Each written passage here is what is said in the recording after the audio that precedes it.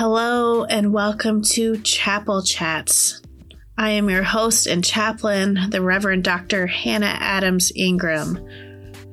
Beloved community, it has been a difficult week.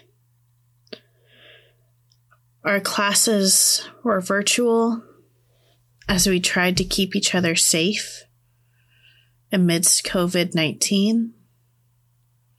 And we lost one of our own friends, students, classmate, Aaron Edwards. Our souls are heavy, tired, and sometimes it seems like everything is piling up. A difficult week amidst a difficult month, amidst a difficult year. Everything in the world is still scary, still unknown what is happening around us.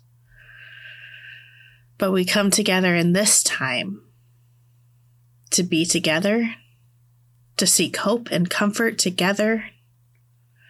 And I hope that is what you find in this episode today. Today's episode will be a devotional episode rooted in the Christian tradition. Though we hope that no matter what background you come from, you may find comfort in this time together.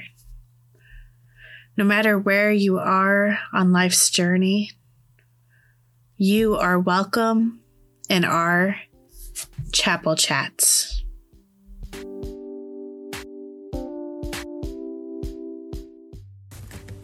Hi, I'm guest producer Abigail Larkin, and I'm also co-president of InterVarsity Christian Fellowship.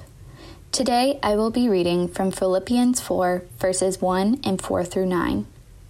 Therefore, my brothers and sisters, you whom I love and long for, my joy and crown, stand firm in the Lord in this way, dear friends. Rejoice in the Lord always. I will say it again, rejoice. Let your gentleness be evident to all. The Lord is near. Do not be anxious about anything, but in every situation, by prayer and petition, with thanksgiving, present your requests to God. And the peace of God, which transcends all understanding, will guard your hearts and your minds in Christ Jesus. Finally, brothers and sisters, whatever is true, whatever is noble, whatever is right, whatever is pure, whatever is lovely, whatever is admirable, if anything is excellent or praiseworthy, think about such things. Whatever you have learned or received or heard from me or seen in me, put it into practice, and the God of peace will be with you.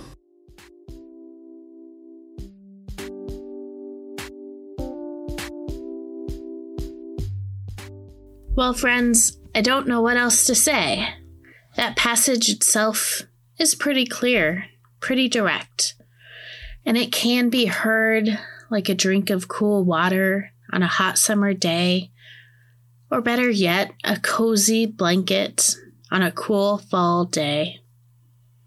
In this passage of Philippians, Paul offers words of peace and gratitude. And words like these are always important. But during times of stress and struggle and grief, they are harder to come to. In fact, maybe you're thinking right now that you couldn't disagree with me more when I call them comforting. Maybe instead, these words are hitting you as obnoxious. After all, when life seems stressful or full of anxiety or pain, and someone tries to comfort us, their words can ring hollow, almost like, how dare you counter my anger and grief with something optimistic like gratitude. Ugh. So let me take a moment to tell you a bit about the book of Philippians. Many scholars wonder if it's a collection of fragments of letters that Paul wrote to the church in Philippi. But either way, we definitely think that it's a letter or letters to this church. Paul often wrote letters to these churches to encourage them when things were hard. Think of these epistles as the original Chapel Chats podcast. Life is hard, so Paul is trying to encourage people. But Paul is not outside of what is difficult. He is actually writing many of his letters from prison. Paul faced the most difficult of adversity because in those early days, Christians were a small minority that were being persecuted. Paul was in the muck, and he was reaching out to encourage others in the muck. This is not a passage of sickeningly sweet optimism that is ungrounded in reality. This is his answer to the pain and the stress and the struggle. This is what he says to that. Let's read part of it again. Rejoice in the Lord always. Again, I will say, rejoice. Let your gentleness be known to everyone. The Lord is near. Do not worry about anything, but in everything, by prayer and supplication with thanksgiving, let your requests be known to God. And the peace of God, which surpasses all understanding, will guard your hearts and your minds in Christ Jesus. This passage is particularly powerful because it follows up the impossible directive about not worrying about anything with the assurance that the peace of God surpasses all understanding. Inherent in this description is the confession that not worrying isn't a sensical proposition. Paul isn't suggesting that people stop worrying because that's easy or because it makes sense, but rather there's something about the act of prayer and communing with God's presence that exceeds what makes sense to us. And when Paul says not to worry, he doesn't say to just forget about what bothers us. He says to hold it in prayer. To me, I wonder if the difference between worrying about something and praying about something is that obsession factor. When I worry, I'm living in the concern. I'm crawling into a corner and pulling that which scares me up to my chest like a blanket, wrapping myself wholly in the worry, losing sight of what else abounds, like hope. But when I pray, it's not that the worry goes away. It's that I name the fear and externalize it. It's no longer part of me. It is not my blanket. Rather, it's off my chest and living in the realm of hope and unexplainable, unexplicable peace that surpasses all that is sensical, all that is sensible, understanding. Paul also ties this peace to gratitude. We know that gratitude is correlated with positive mental health, that there is something about naming what is good and appreciating moments and people. A practice of gratitude can buoy us right above the water when we feel like we might sink beneath the surface. Again, this isn't about being trite or silly, but about the peace that may come when we meditate on goodness, the peace that surpasses understanding. I want to read the latter part of the passage again too. Hear this encouragement from Paul, knowing he wrote them in the worst of circumstances himself.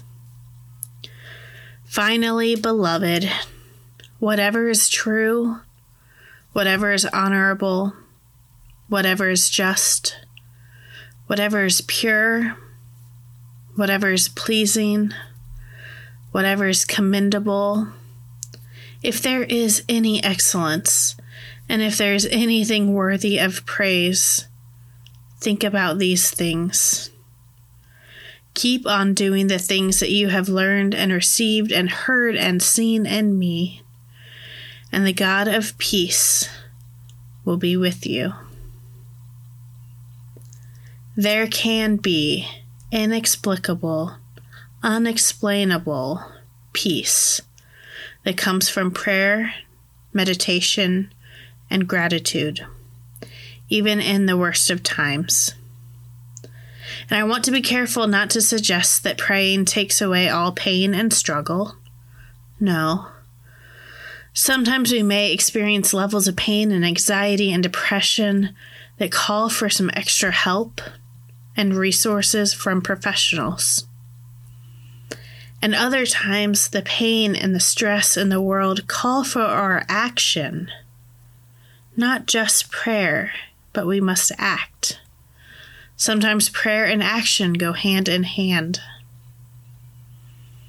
In times of exhaustion and stress and uncertainty, though, let us do what we can to set our hearts on what is good, so that we may rest in those moments of peace that surpass all understanding when they come. Amen.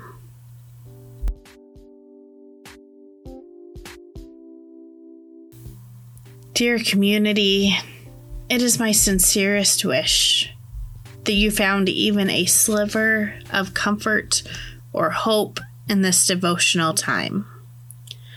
But I want to take a moment to speak to those who did not.